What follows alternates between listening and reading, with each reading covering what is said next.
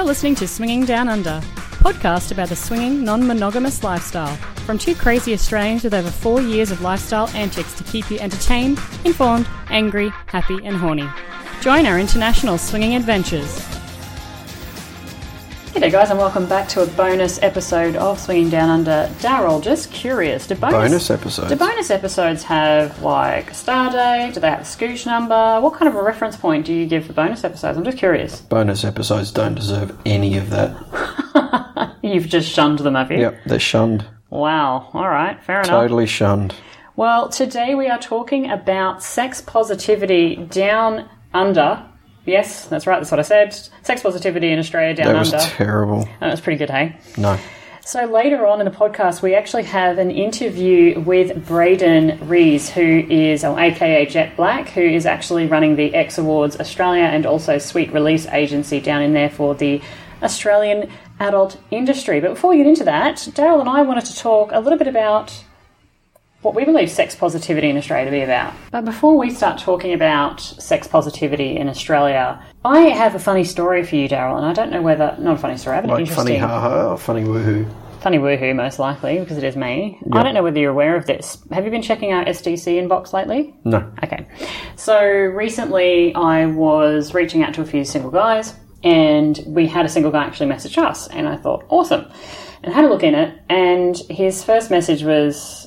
like basically, hi, I was told that this is the location that I should contact people rather than the local forum, right? So he came over and he said, hey, I've heard that SDC is better than the local forum. And then he sent a dick pic. And then he sent... I should have a look. Another 2 photos after that. I think I've deleted it already. Why would you do that? I mean, it's a perfectly good dick pic. And I reached out to him, and so this was his first message. Hi, I understand this website's better than the local forum for finding like-minded people. Dick pic, and then also here's some photos of me, and then 2 other photos, like one in the gym and one out in the park or something, I don't know. Yeah. And I wrote back and I said, yeah, you're absolutely right. This is the better site for finding people. And I said, but by the way, opening up with the dick pics probably not the best option. And I just gave him some feedback. And then I said, however, all good luck in your search. So I wasn't being a bitch about it. I was just like, look, sounds bitchy. Probably not for us. And he wrote back and said, sorry, it was an accidental dick pic. He didn't mean to actually send that. Accidental dick pic? Yeah, that's why I got a little note in front of me with a little bullet point saying accidental dick pic ? Come on, man. I don't know if that's even a thing. Have you ever... Oh, man, no. Well, I mean, not that I'm aware of. I would have thought, though, if I accidentally sent a dick pic to, like, my parents or something. Because I could imagine that if you were on... a number of different WhatsApp chat groups or something, you might accidentally flick it to the wrong person. On your phone? I can understand that. On a dating site, we've actually got to click on the little paper clip. They could have been on their phone. But don't you still have to click on the little thing and then go finding the photo? And yeah, but you do. But what if you selected a couple of photos and accidentally? I mean, that's possible. Where are you at percentage-wise? In terms of the probability? Yeah. Oh, it's maybe mid-20s. That's pretty high. In chance of the chances of it actually being an accidental dick pic. I called bullshit on that, so I thought it was interesting that... So you just deleted him? Yeah, I think so. I didn't even get a chance to look at the dick. Well, he also sent it I'm always measuring myself up to the rest of the crowd. He also sent it on Messenger, and you know how I feel about Messenger versus an actual inbox message, but that's a whole... Is that because you think everyone's a tight ass if they use Messenger? Yes, basically. So I don't know, I just wanted to ask you what your thoughts are. So you're saying mid-20s for whether or not an accidental dick pic is a real thing? I think so. Fair enough. All right, cool. Hey, a couple of other updates I just want to quickly mention. Oh, got it. Yeah, you got it? He's still here. He's still That's there? not an accidental dick pic. Okay, so now your mid-25% has gone down to what? 0. It's a 0%. Yeah. If you were going to receive the message where I was like, hey, look, probably not great, would you rather fall on your sword and say, cheers, thanks for the information, it's my first time. You fall on your sword, fall on your own dick. Cheers, first time, really appreciate the feedback, thanks so much. If you want to change your mind, happy to have a conversation or something. Or would you lie? Like, where would you be? Because for me, I would rather go, yeah, my bad, that was a dick pic, rather than trying to say it was an accidental dick pic, but still can we catch up? I mean, it was the first thing he responded with, so just fuck him. He's out. Yeah, well, obviously he's out. Yeah. All right. But and his response of accidental dick pic. I mean, there's no recovery once somebody identifies the fact that they didn't want your dick pic. There's no recovery from that. There's a recovery? Just back it out. There's no recovery. There's no recovery from a dick pic that somebody doesn't want. There's no recovery from a vagina pic that nobody asked for. That's true. I mean, you can't just send your bits disassociated vagina or penis to people and think this is if that's seriously the best part of your body, then I don't know. There's no saving you at this point. Well, no, I mean you've got to have a little bit more pride in yourself, I think. Okay. Right, so 2 more things I want to update on before we start talking about Sex Positive Australia. We recently tried to do a live on our Patreon, and we decided that there was gremlins there. And the reason I'm bringing this up is we were going to play the game of Lifestyle live for our Patreon members, and then record that for you guys and then share it as a podcast episode. The gremlins decided to get in there, but if you guys would like to win 2 full packs of the Game of Lifestyle cards, you can actually head onto our website until mid-September. We're going to draw those randomly, pop your email in, and the guys at the Game of Lifestyle are shipping those anywhere in the world. So that's 2 full packs they're shipping out. So jump onto our website, swinginganna.com, go find it, log in, you might win some packs. And the other thing I wanted to mention was Podcastapalooza Virtual. We just finished that last weekend. You just finished that. I wasn't involved. You were involved in 2 of the sessions. I was regrettably involved in a 1 a.m. session. Tell me about your 1 a.m. session experience. I can't remember any of it. It's just a mist of anger and sleepiness. Mostly anger, which is why I prioritised it in my response. No, it was a really great weekend, and again, I want to reach out and say thank you to everybody who joined us for that virtual event. It was our first time doing something like that, and I was very stressed. I was a little bit stressed that people weren't going to actually comment or engage at all, and honestly, in the first session, I was pleasantly surprised that people were super energetic, which for me really mattered because I was up on crazy times. So in time zone wise, it was really important for me to actually get some energy behind me. So cheers for that, guys. Now, Daryl, sex positivity in Australia, would it surprise you to learn that we have apparently 2 cities that are in the top 50 most sex positive locations? I know Sydney fits into that. Worldwide. Would it surprise you? We're in the top 50 down in Australia? No, not really. 2 of our cities? No, I would say Sydney, because Sydney's right up there. I mean, it's a gay and lesbian Mardi Gras. Interesting you say that, actually, Daryl, because Sydney came in at 47th place. Holy shit, really? Melbourne, however, 17th most sex positive and LGBTQI plus positivity.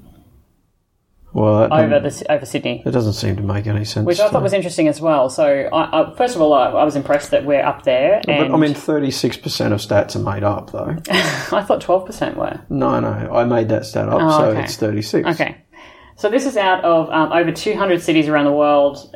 I want to know what is the audit criteria for this? There was over 500,000 people that participated in this. Flaccid penises poking out of walls. I mean, what are And no, they spoke about things like they researched things like LGBTQI rights in Australia or in other locations. They're no different in any part of the country of Australia. You'd be surprised, actually, because conversion therapy is actually still allowed in Victoria. Yeah, but that.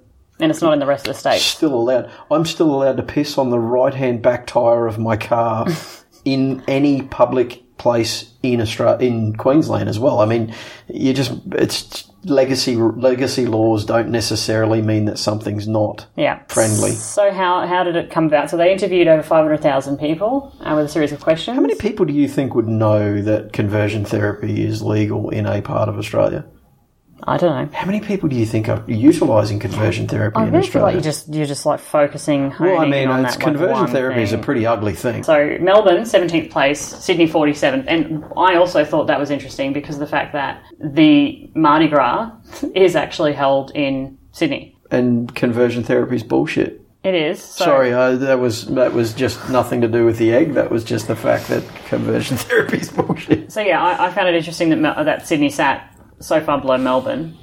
Yeah, me too. That's really interesting. Fucking crazy.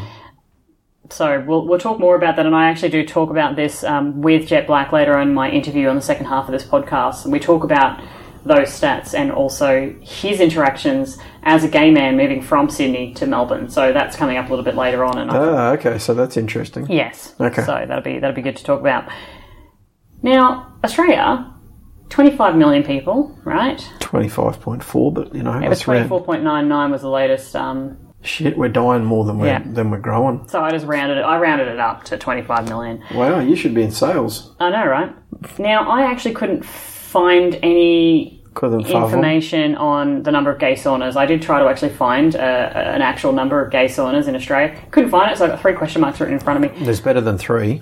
But, yes, there is better than 3. But how many clubs do you think? Swingers clubs, lifestyle clubs.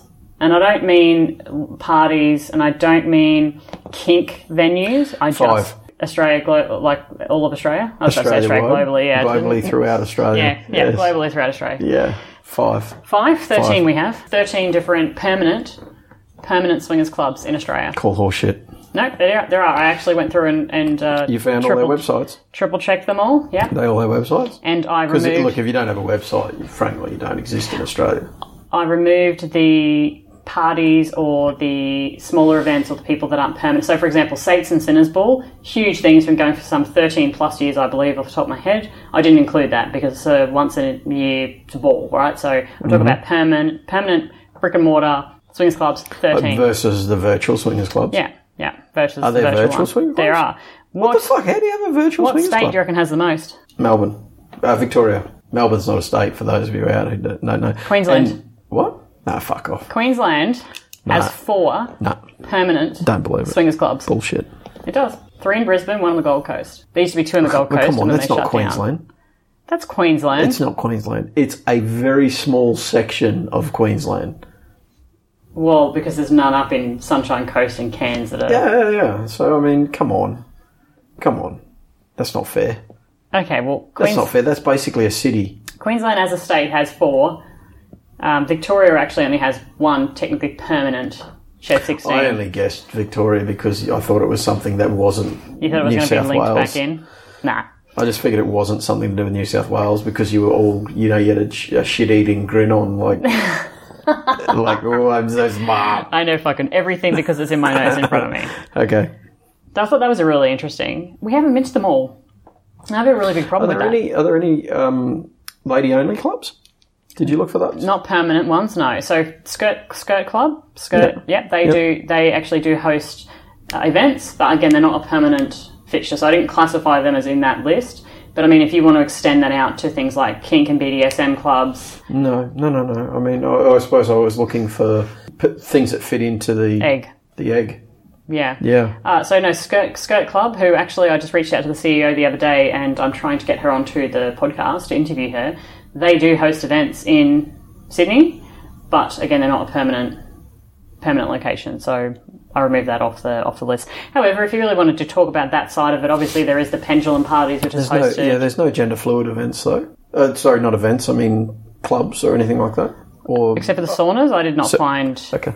I did not. And saunas, and obviously you've got, gay bars, you've got gay hotels throughout Australia. Yep. But in terms of actual on-site sex event, that isn't a gay sauna? No, is the answer to the question. Okay, but anyway, anyone who is looking for that sort of an event at a swingers event, do go check out the Pendulum Parties. It's hosted by the Way podcast, so Bradford and Angela, and with Jess and Lawrence, and that's at Our Secret Spot in Sydney. If you guys want to look that up, go check it out. Let's now talk about our interactions with whether or not we think that Australia is sex positive. Now, I asked you this before, and your answer shocked me a little bit, I got to tell you. Why? So, do you think Australia is sex positive? No. Why? Well, I think there's still a stigma around how you describe, discuss, and interact sexually in Australia. So, the vast majority of people are not open and honest with their partners or their community around what their sex status might be. Right. I mean, us as an example, even living in Australia, we were not open. We knew that we would be potentially ostracised or, at worst, put into a position where we'd have to leave our place of employment because we're in the swinging lifestyle or non-monogamous lifestyle. Yeah. So that to me is an absolute no. We're not. We don't have an. I mean, we're not. For starters, non-monogamy is not a protected individual.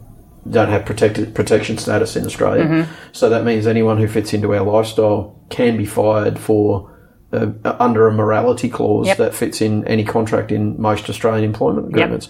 So with that in mind... Not in the UK, by the way. They are protected in the United Kingdom. Only recently, I think that happened this year, didn't it? No, I think it's older than that, but fucking go the UK, am I right with that? But there's not and a lot Denmark of... and stuff as well. Yeah, but there's not a lot of countries that you have that protection status. There's not, no. And it is important to look that up. I think, more importantly, to make the statement that protection status should not be required in a sexually open environment is probably more important.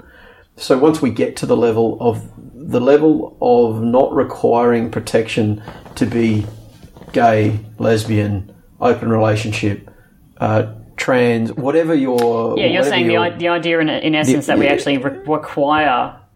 Yeah, that we require protection means we're not being positive about it. That the rest of that there's enough of a community out there who still would see it as something odd. Mm-hmm. So with that in mind, I would say there's very few countries in the world that fit into a sex positive nature, because I don't think any of us have graduated to that point. And using my example of pissing on the back wheel of a car, which is actually still legal in Queensland. If that were something that people needed right now, then it would be brought up often enough that you knew about it, but it's not needed anymore because people don't piss on their car out in the street anymore. It's seen as socially unacceptable. So, I think there's very few countries in the world that are truly sex positive. The Sydney Morning Herald posted a report 10 months ago, and there quality newspaper. Thank you very much. There was a number of studies that were done, and it's specifically talking about sex education in schooling systems. Obviously, here in Singapore, it's even in the curriculum for 2021, it's still abstinence-based education, and in Australia, there are a number of people who are continuing to identify the fact that the system there is broken. And I just want to read you this extract. So, a number of people for years have said that sex education lacks relevance. And a number of students during this test were interviewed, and it spoke about the fact that most students, 80% of students, were more interested in gender diversity, violence in relationships, intimacy, love, and sexual pleasure than the plumbing information. And it goes on. So plumbing's anatomy. Right, and so that ties back into what you were just saying, about gender diversity, about what is out there, about how do I find out about my own sexuality, my own pleasure. Those were big drivers from students requesting that kind of information. So I think that we are becoming more sex positive, and we are becoming more open to these conversations, and younger generations are starting to feel like they've got options to be whatever they want to be. Still guarantee you that in every classroom in Australia, every time the teacher first says the word sex out loud, every student in that room chuckles. Yeah, and no doubt there's children right now as we speak getting bullied for potentially being gay or sluts or whatever. I think we're on the right path. Hence why Singapore's as British as it is as well. But I think that the conversation, what you were just talking about, having that conversation with your child or having that conversation with your workplace or being out and being open is decades away. Decades, because you won't even let me tell my boss. Takes generations and generations. Well, that's because I'm worried about him trying to hit on you. Okay. That's just awkward then. I'll give you a pay rise, Daryl. Hi, this is Jet Black from Sweet Release, the world's leading multi-award-winning adult industry marketing and public relations agency. You're tuning in to Swinging Down Under with Kate and Daryl, home of sex positivity and more. So sit back, relax, and enjoy the show. All right, everybody, welcome back. Now, our next guest, very special. It's actually a fellow Aussie, which we always love to interview. From the boudoir to the bedroom is actually how I'm going to invite our next guest onto the line. So, Braden Rees, today's guest, has led the life of a hospitality and events marketing professional by day and a liberated gay man and escort by night. Please welcome Jet Black. Jet Black, thank you so much for joining us. Thank you so much for having me. It's great to be on another podcast and again run by Aussies. I know, so good, right? So, for For those of you out there who are listening, before I continue introducing who Jet Black is today, Jet Black, you may know the name because he has actually been on the By the By podcast, of course. That is Bradford and Angela, our good friends down there in Australia. So go check out their episodes and you may actually hear Jet Black talking a time or two on their podcast. Now let's talk about you, Jet Black. So you've sung in drag on TV, you've helped countless men find their own sexuality and self-discovery. You're currently the CEO of 2 global brands and you're helping adult industry professionals take their brand to the next level. I mean, tell us a little bit about who you are, where you are, what's happening with you right now as of today. Today, I'm pretty much, personally, I'm chilling back. I've got a new boy in my life, which is great. So that keeping me level.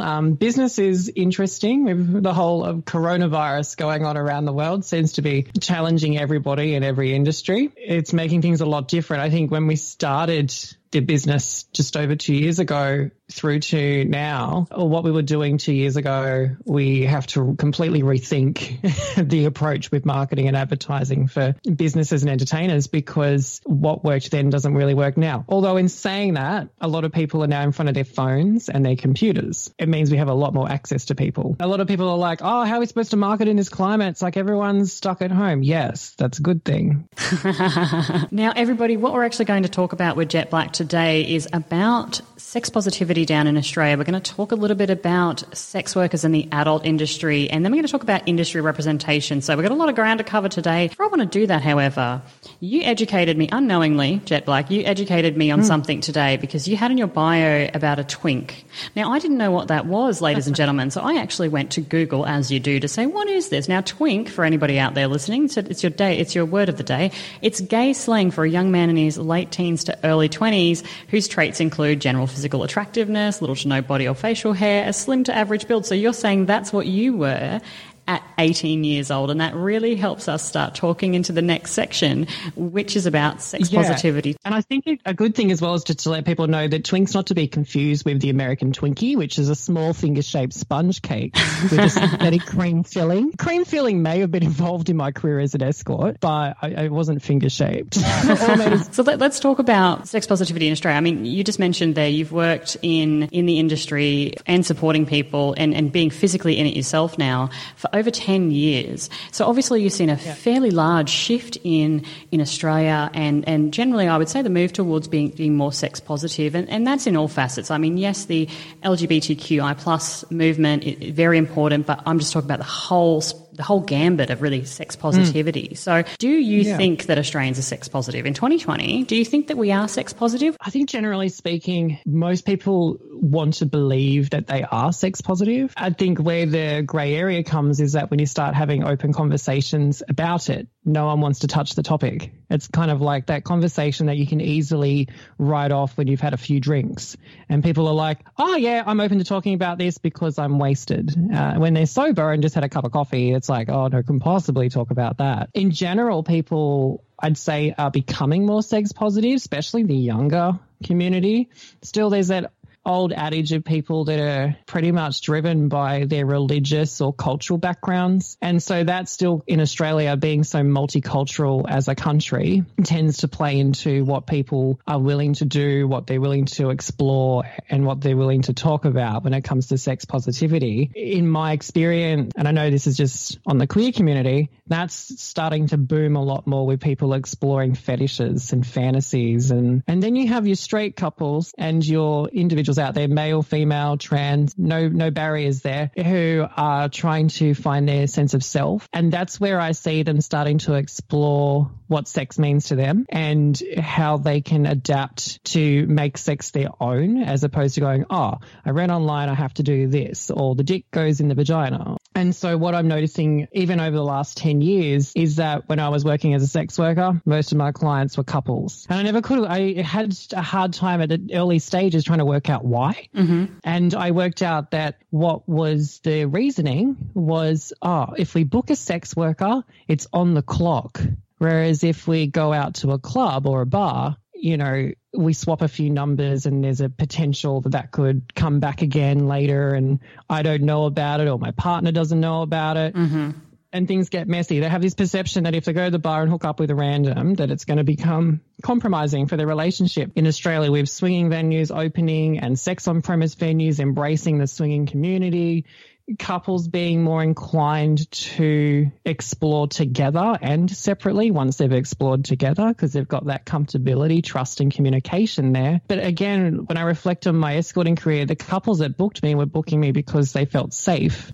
And I see a lot of people exploring their sexuality in Australia purely through escorts or through adult entertainment venues where it feels safe to do it. Yeah, and actually I want to come back to that, Jet, because that's a really good point, and I want to talk to that. But before I do, you moved from Sydney to Melbourne. Now, just talking about this whole sex positivity, and you said before around the queer community that you'd be part of, would you be surprised to know that Melbourne, the 17th place for overall of being a very sex positive city in the world, this is out of the world, no, 17th place, and it ranked really high also in both adult entertainment and LGBTQI plus friendliness. I mean, does that surprise you? I did look into that stat and I was like, this is interesting. And out of the 50 in the world sex positive places, you've got Melbourne that's coming 17th. I spent most of my early escorting life in Sydney. And when I was reading through the stats further to have a bit of an idea, Sydney was ranking 9.2 in adult entertainment and LGBTQI friendliness, but like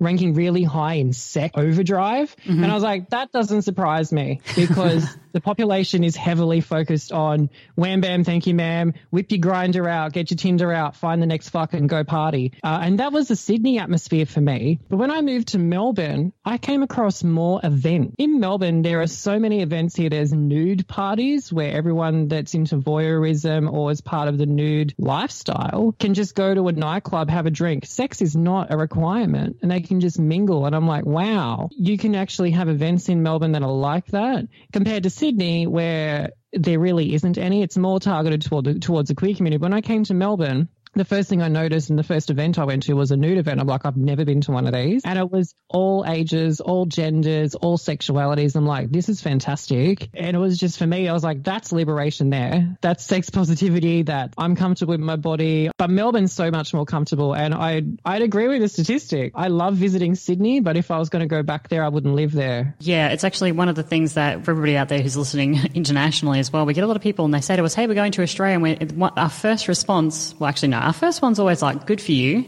Our second response is, please go somewhere else other than Sydney. And the only reason we said, it's not because we're hating on Sydney. I mean, we lived there for years. We love it.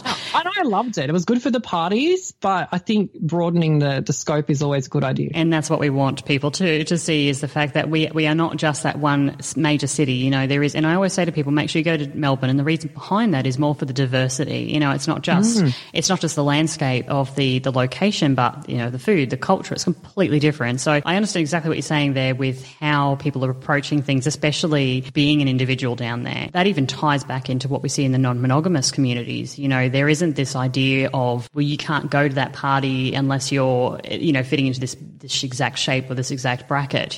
We've seen it really diversify, which is really, really positive. Let's move on to perhaps some of the hurdles that are happening down in Australia right now. In terms of sex positivity, you said before, some people maybe like to think they are, but then when it comes to the nitty-gritty of the conversation, unless they've had a few drinks, they might shy away. So what's some of the hurdles do you think that still exist? I think it's definitely around a couple of areas. For me, I like to box it into a couple, maybe 4 different areas. And I touched on it briefly, and that was about the religious parameters. Australia still is a very religiously driven country, even though we don't look like we are. We're a religious state to a point, but it's not kind of heavily enforced like it is with the US, for example, where they're heavily focused in religion in some of the ways that they work in the community. But then when you come to Australia, because it's such a diverse country, there's so many different religions, so many different cultures. No one really wants to rub everyone or anyone the wrong way. No, we only want to rub people the right way on this podcast. Thank you very much. There's also that perceived sense of what someone would say is normal. And I think that's where a lot of people get confused. It's like, oh, that's not normal because I don't do that with my partner, or that's not normal because women just don't do that, or men don't do that. And it's kind of like, well, fuck normality. What's normal should be what's normal to you. So do you think there's elements of shame there as well? I think so. There's this underlying element of people not being able to comfortably embrace their own sense of self and their own pride in their own appearance and things like that. And then when they hear that someone else is doing something something what they would perceive degrading. They're like, oh, I couldn't possibly do that to myself. I couldn't watch myself do that. And I think it comes down to that self-shame or pity in themselves, which is sad, because I think if they were to let go of that, they would be more comfortable to explore. And so that's kind of where I think there's a lack of knowledge that ties in with this. There's so much information out there. This series that I absolutely loved, and going to plug it, Netflix, there's a series called Bonding. It's so fucking great. How good was that? And also, when is the bloody next season coming out? Am I right? I know, right? I'm waiting. I watched them like, oh, that's so cute. And the gay guy's really cute. And I'm like, this is really doing it for me.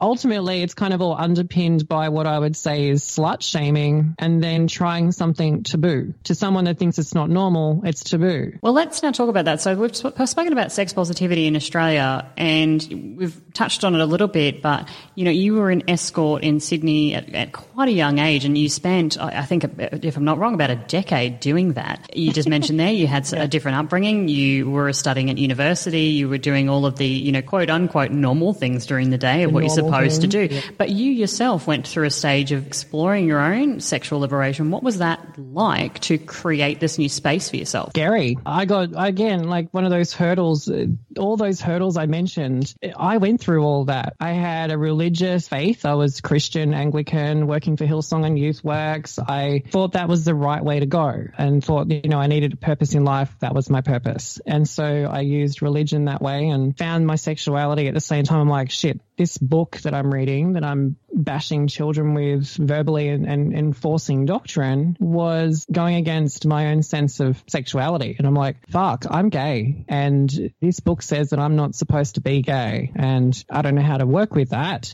And so I kind of suppressed it for a year. It wasn't until I was confronted by this young kid that was questioning his own sexuality. My parents are ministers, but he's like a 7-year-old. He's like, my mum and dad are in the ministry. I have a question. And I'm like, sure, you can ask me anything. And that was one of the leaders in the camp that I was on, and I was a youth leader, and he was approaching me in confidence. And I think I like boys, but it doesn't say in the Bible that I'm allowed to do that. And his question to me was, what do I do? Like, do I tell my parents, is this bad? Is it the devil that's making me do this? In the back of my mind, that's looking in the mirror. And at that moment, I just told him to be who he wanted to be, and no one should question him if he's happy with that. I'm thinking, this is me saying this to this 6 or 7-year-old boy at the time. This is nuts. And then I kind of walked away from that experience and went, I'm living a lie. Like, I've just told someone, go and be you and embrace you. And I'm not even doing that. Yeah. I'm doing what the world says I should be doing. I took a moment to think. So I came out and got ostracized. I'm out of the ministry circle. I've lost my sense of community. I have a really supportive parentals, which is great. My mum and dad are fantastic. My family love me no matter what. I still didn't come out to them, and I was going out clubbing in Sydney and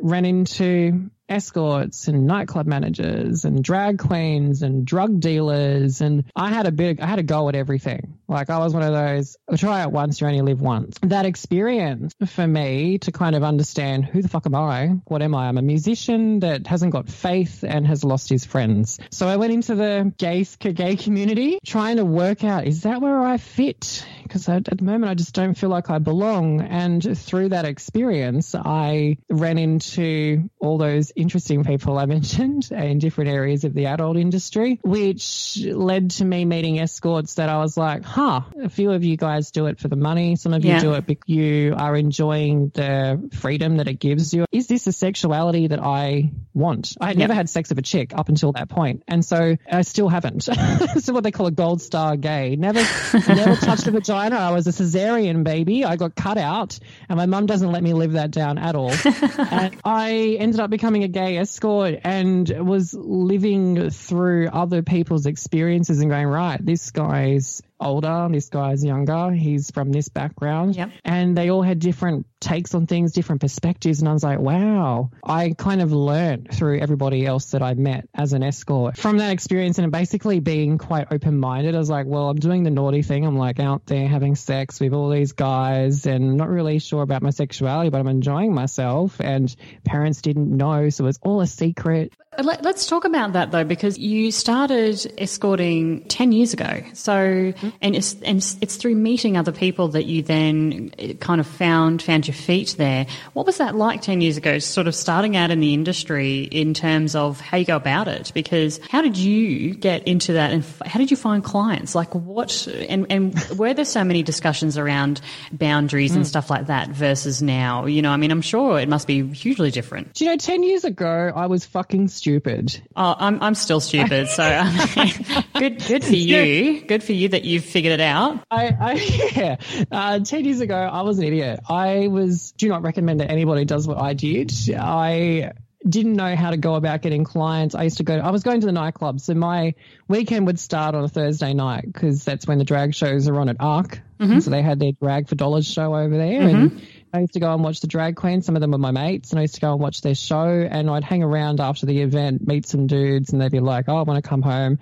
Initially, it started originally as me just having fun. Yep. I didn't perceive it becoming an immediate career in escorting. I was like, oh no, I can play this character that people are drawn to. It was interesting that people were attracted to me because all through my childhood, no one came to me. I had no friends all through primary school. It just started out as play for me. It was like, oh yeah, I'll go home with you, experience what this is about. This guy's got a big dick, this guy's got no dick. It was really interesting. I think the fourth or fifth guy I slept with was like, oh, you've been here all day. And I was like, I'm just having fun. I'm just enjoying myself. He's like, you can make a career out of this. And I was like, really? He's like, yeah, here's $500. Wow. I said, all I did was suck your dick. And you didn't decide to take a taxi home? You still got on the fucking Night Rider? And then I went out the following night and and I spoke to some of my escort mates and they're like, that guy gave you $500 and all you did was spend the night. But it was from that moment that I kind of went, this could be a career for me, and had a chat to the escort mates I had at the time, and it just kind of went from there. The confidence of having sex with people came really quickly. It felt very natural. And I never really thought about it. At the same time, when I said I was stupid, what I mean by that is that I had no barrier because I had no experience at the time. Mm-hmm. So I was like, yeah, you can throw me around the room, you can tie me up, you can pour hot wax on me. I did everything as long as it didn't leave a permanent mark. Yep. And as long as I got to experience something, I knew I didn't like it. And I'm like, okay, cool. I'm not going to just go, no, I've done it. I know I don't like it and that's not for me. So the next time I met with someone, I didn't do it. And that turned into a 10-year journey, but I don't regret it. I think the difficult part of it was when I was finding clients by myself, which was just hanging around bars at like Stonewall Hotel and the Columbian and the Midnight Shift, which is now called Universal. So I kind of learned which venues to be at what times. And it worked really well following what I call their formula to making bank. And just having that camaraderie that I had was like, oh, how many guys you got me tonight? Oh, I got with 4. I went to this guy's house. We fooled around for a little bit. He gave me $400 and we met up with the escorts that I met at the other venue and we would talk about it. And it was interesting that by then, I think about 6 months in, it became more of a regular thing for me and making more money as a sex worker than I was earning $18 or $19 an hour. Yeah. As a receptionist. I was like, what the fuck am I doing? Like, I've gone to uni, did a degree in this, and I hate it. I'm stepping out into the real world and I'm meeting people that I would never have met. Yeah, I might be turning tricks, but at the same time, I'm learning about myself and I'm meeting a lot of people and hearing some really interesting stories. It just ended up becoming word of mouth referrals. So what was a couple hundred in the first month became almost nearly 1,500, 1,600 in 6 months that I had as an escort. Let's talk about these people because I want to skip over and I want to, you've mentioned really different types of people. You mentioned the guy before that gave you $500 that never called you again. I mean, I would make an assumption that a lot of people that saw you, but perhaps even themselves exploring their sexuality, you had couples saying approach. Let's talk about that. So what kind of people approached you? What kinds of people actually see sex workers? Just in general terms, for both your personal experience back then, but also your experience today. Early on in the piece, it was a lot of people that were older that wanted that young toy boy to hang around. So a lot of my early phase clients were, and I have no filter on age at all. If anything, I prefer the older guys. I've always been that way inclined. My mum was concerned when I came out as gay that she's like, oh my God, you have a daddy fetish. The sort of clients I had were in that, that older age factor. They were the 40, 50-year-old men that had either lived their life, wanted a little bit of fun. But a lot of my clients were older. They were the independent lawyers and doctors, and most of the people were either single and older and wealthy and just knew that they'd lived a life and wanted a younger boy to experience things with that maybe more open to doing things that they've never experienced. So they were more open-minded to trying leather and whips and chains and handcuffs and spreader bars and sounding and all that sort of stuff, which I'm into. And then you had the couples, which were sometimes 40-year-olds with 20-year-olds and then same age, 30, 35, that were concerned in the gay community specifically about going out to a club, picking up a random and then being threatened by the fact that that person may try and intercept the relationship. So there are a lot of people early on, obviously not so much now. I think more people in the gay community are becoming more open-minded and experimenting in threesomes and foursomes, and polygamy is now becoming a thing as well, more so than it was 10 years ago. But what I've noticed is that the couples would book me because they felt no threat, or, you know, you're on the clock once the hour is up. Yeah, it is interesting because even today you get a lot of, well, not a lot, but some non-monogamous couples will actually decide to take their first, dip their toe into the lifestyle by hiring an escort, purely because of the fact that it is not somebody that could possibly catch the feels, so it is something I think still happens today. And so we've spoken about sex positivity in Australia, we've spoken about your time as a sex worker. I want to move on now and just talk more about the industry in general and kind of what's happening today. Now, adult industry just generally is often, it's either misrepresented, it's underrepresented, it's stigmatized, it's just misunderstood in general. I think a lot of people don't know much about it. It can be still quite taboo, or it can be similar to the swinging lifestyle. It can be, it's a keys in a bowl thing. I think oftentimes, you have this picture of what a sex worker is, and it's this, seedy looking person. How do you classify a sex worker? Because today there is just so much in the realm of, it's not just a person in a brothel. It is really much more open than that. So how do you classify what's a sex worker? I think anyone that has sex for money or entertainment. That's the simple end of it. I think a lot of people, there's adult entertainers. To me, I like to diversify it and say that an adult entertainer is more broad spectrum, and that's your cam models that really aren't having sex with the client. And then you've got your independent sex workers that I would call a sex worker, people that work independently or work in a brothel. However, in saying that, I would also term that someone that's a sex worker could be someone that's a phone sex operator.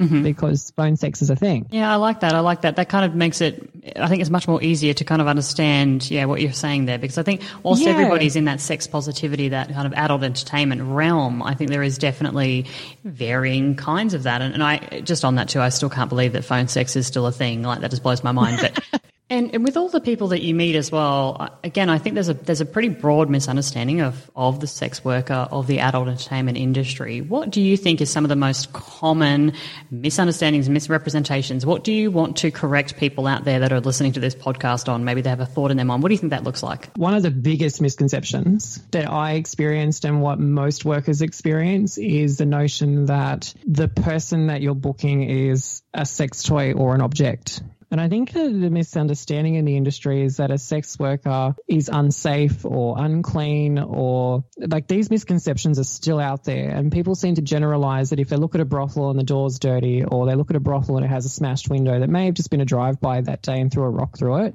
that everybody inside that brothel has a disease. True. Sex workers are so health conscious because their whole career and their whole livelihood relies on their own sexual health and wellness and their own mental health, that if that's all out of whack and they're sick, they can't make money. They're going to make people sick and they're going to lose their job. And word in this industry spreads like rapid fire. 100%. I would absolutely agree with that. The number of times that people think that, just generally being in the lifestyle as well, that, we're quite, yes, we might play with other people, and therefore our risk profile might be perceived as being bigger because we do have multiple partners. The reality generally is, and the statistics on this, prove it as well, is that going out to a nightclub or going and hooking up on Tinder with a million different people is actually more risky, because those people are not looking after their primary health like a sex worker might be, or like a couple would be, because, you know, you don't want to get sick, you don't want to give it to your partner, you know. Let's talk a little bit about the industry in general and why you actually created Sweet Release. So I want to talk about that because we've noticed a rather large explosion on social media just generally for people in the adult industry, and that's not just over the past, you know, 6 or so months. I mean, I'm talking years here. Yes, it has exploded during COVID, of course, because people now need to move on to social media. But even still, I mean, social media was a great way that people had to get themselves out there, you know, and try to get the clients in and try to brand themselves. And I mean, that's more important now than ever.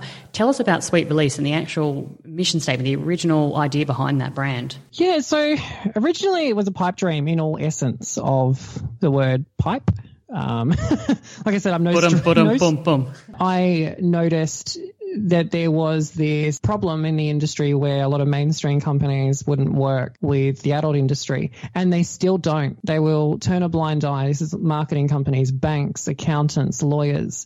They won't touch the industry out of fear that it'll tarnish or dirty their brand with all of their restaurants and hotel clients. To me, I've always seen things as a product and a service. And if you're in a position to fix something as a marketer or an advertiser or a publicist, your job role is to fix it, find the solution, help the business or the product, you know, make money and be successful. I'd always adopted that notion throughout my marketing career alongside escorting. And what made me successful as an escort was being open-minded to changes and finding solutions to clients' needs. If they were impotent, how can I help them sexually explore that? If they get off on different things, how do I adapt? And following that same model and talking to people in the industry that were struggling with marketing, our industry keeps getting rejected because no one understands it, or there's this lack of want to help because they just don't want to lose what they call their bread and butter clients in these other marketing and advertising agencies, and started helping sex shops and brothels and saunas and sex on premise venues and doing things differently that I know you can't sell sex with sex. It's not like you can have a sexy girl in lingerie lay all over a car and then someone goes and buys it.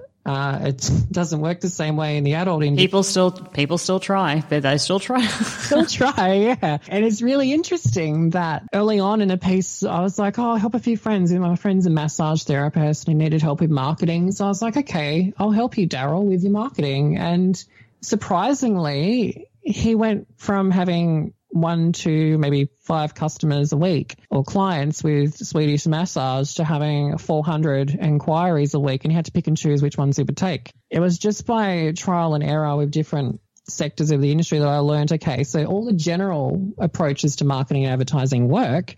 Why no one wants to touch it, I just couldn't understand it. But doing my research, it came up when I rang around all these different agencies, not just, you know, making a generalization or a sweeping statement here that all marketing agencies that have no connection to the industry are bigots and closed-minded individuals.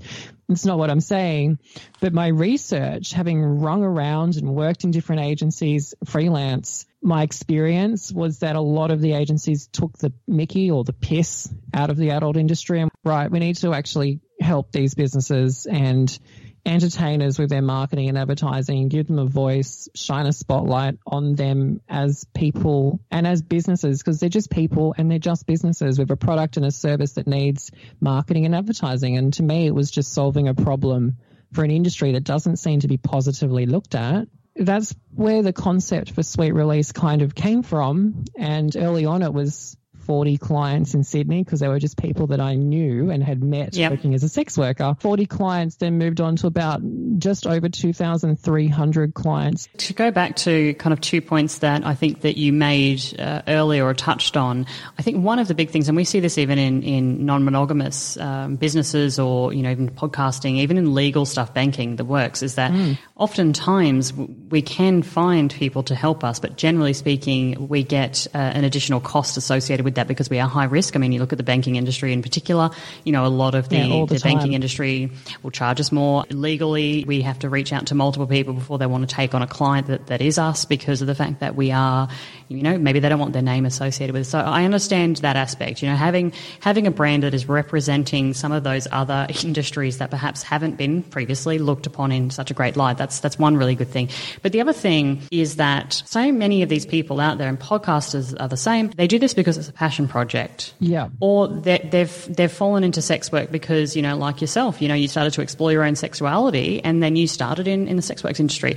Now, you had a little bit of experience in terms of marketing and PR because that was your bread and butter. That's what you went and studied. But most people don't. It's either a passion project or it's something that they've gone, I'm going to go and do this. And so slowly they're building their brand up, but nobody really has an idea of what they're doing. So I think that, so kind of the analogy you used before about the brothel with the broken window, I think the same thing can be said on an online presence where it's just somebody who is perhaps very good at their craft, but doesn't really know how to represent themselves in a very positive light. And so they might look like they're a brothel with a broken window, as opposed to somebody who, is deserving of support, deserving of sponsors and those sorts of things. So I think that it does fulfill a gap, in what you're talking about, because a lot of us out there, we don't necessarily know how to market ourselves. And that's like a good point to touch on as well, is that because there's, like I said before, a lot of stuff is out there about what you should do and how to use SEO and how to do paid advertising and how to do ads on Google and how to build a website with WordPress or Shopify and things like that. People go and copy it and go, oh, okay, well, I'll just copy a competitor. And then they try and work out why it's not working for them. Otherwise, you do run that risk of looking like the brothel with a broken window. But another thing to touch on as well is that starting Sweet Release early on, it was just to kind of help local businesses and people that I knew. Didn't really think it would turn into a business like it is today. But what I have to thank for that is the relationships that we're creating. One of the biggest issues in our industry, whether you're part of the non-monogamous community and the swinging lifestyle and the escorting world or the adult entertainment world, or you own a business, it's an adult business, the biggest issue in this industry as a whole is we don't fucking communicate. You can talk to a retailer that has no idea there's a retailer down the street. You can talk to an escort that has no idea that an escort exists. Interesting that this industry lives in silos. Unfortunately, it is one of those industries where if you're a sex worker, you're your own business. And so it's very difficult for a lot of sex workers to step outside themselves and go, I'm in a wider community here. If I'm a sex worker in Sydney, I probably should talk to my peers. Absolutely. And I think it's a really good positive note to end the podcast on today, to be honest, because you touched on the people being siloed. We spoke about the fact that these people are business owners, but they are, they have to be the accountant, they have to be the marketing person, they've got to be everything. Plus they're the performer and they're all this other stuff. And it is very, very similar in our industry in particular as well, about this whole idea of collaboration, not competing. Because oftentimes, and it's exactly what you were saying there about the escort might not know that there's an escort down the road, because these people also specialise in things. I might be a specialist in something, you're a specialist in something else, and there's no reason why we cannot collaborate. It's not competing, it's collaboration between going, I had a client turn up for me and I don't do that particular thing that he's after or she's after or they're after, but hey, did you know about Jet Black down the road who actually does do that? And here's the details. I think that we see that a lot just generally in podcasting and lifestyle events. We see a lot of competing rather than collaboration. And I love the fact that you're trying to get more people together to say, hey, we're all very different. We're approaching things differently. Nobody can be us. We are our own person, but let's come together and celebrate who we are and actually band together as an industry and make ourselves look better from the outside looking in. Exactly. And that's our mission overall, is to really bring the industry together and tell people stories. And if the way of telling stories is getting people together to have that conversation, then that's great. And that will help the industry overall. And I honestly think will help the industry overall and the community within it to become more sex positive and open-minded, in the hope that it kind of shuts down all those stigmas, all the fears of not being able to fit in, because you don't need to fit in. You can be your own person and still have relationships and a sense of community by being unique and being celebrated for being unique. Absolutely, 100%. And for everybody out there listening, I would like to thank Jet Black for his time today. Please do go check out the show notes. I'm going to show you what Sweet Release Agency is. We're also going to again mention the X Awards down in Australia, and go check them out for some great Aussie talent. Please do go head over to that website and vote for people as well. If you don't know a name, go and Google it. So go and have a look, guys. And Jet Black, thank you again so much for your time today. We really appreciate you talking to us about sex positivity, about Australia, about sex work and your experiences. Thank you again. You're very welcome. Thanks for having me, Kate. Hello, my name is Dahlia Amor. I'm an award-winning female escort and porn star, founder of the naughty little startup Amor Production. I'm a pro-dom mistress and an ambassador for Sweet Release Agency. Australia is a sex-positive country, and I feel it is mostly because of our own adult industry. I've met some amazing people over the years who have been very inspiring to myself and others. We are really lucky to have such a diverse range of people with special talents that, in my experience, give our clients such a safe space to try new things. When I first started in the adult industry, I was actually quite shy about my sexual side compared to now, but my beautiful clients and the wonderful adult industry colleagues I've made friends with have supported me to be myself. You can find me on social media account Dahlia_Amor, Instagram, which is Amor_Productions. And you can also find some of my work with the bigger names, such as Girls Out West, Feck and Light Southern. Hi, this is Jane Untamed, fetish and kink community ambassador for Sweet Release Agency. What I love most about Australia's sex positivity is our diversity. We have such a huge melting pot of diverse genders, sexualities, kinks and fetishes, and I love seeing just how different we all are. You can find me on Twitter at Tamed by Jane, Instagram at Tamed by Jane, or Facebook at Miss Jane.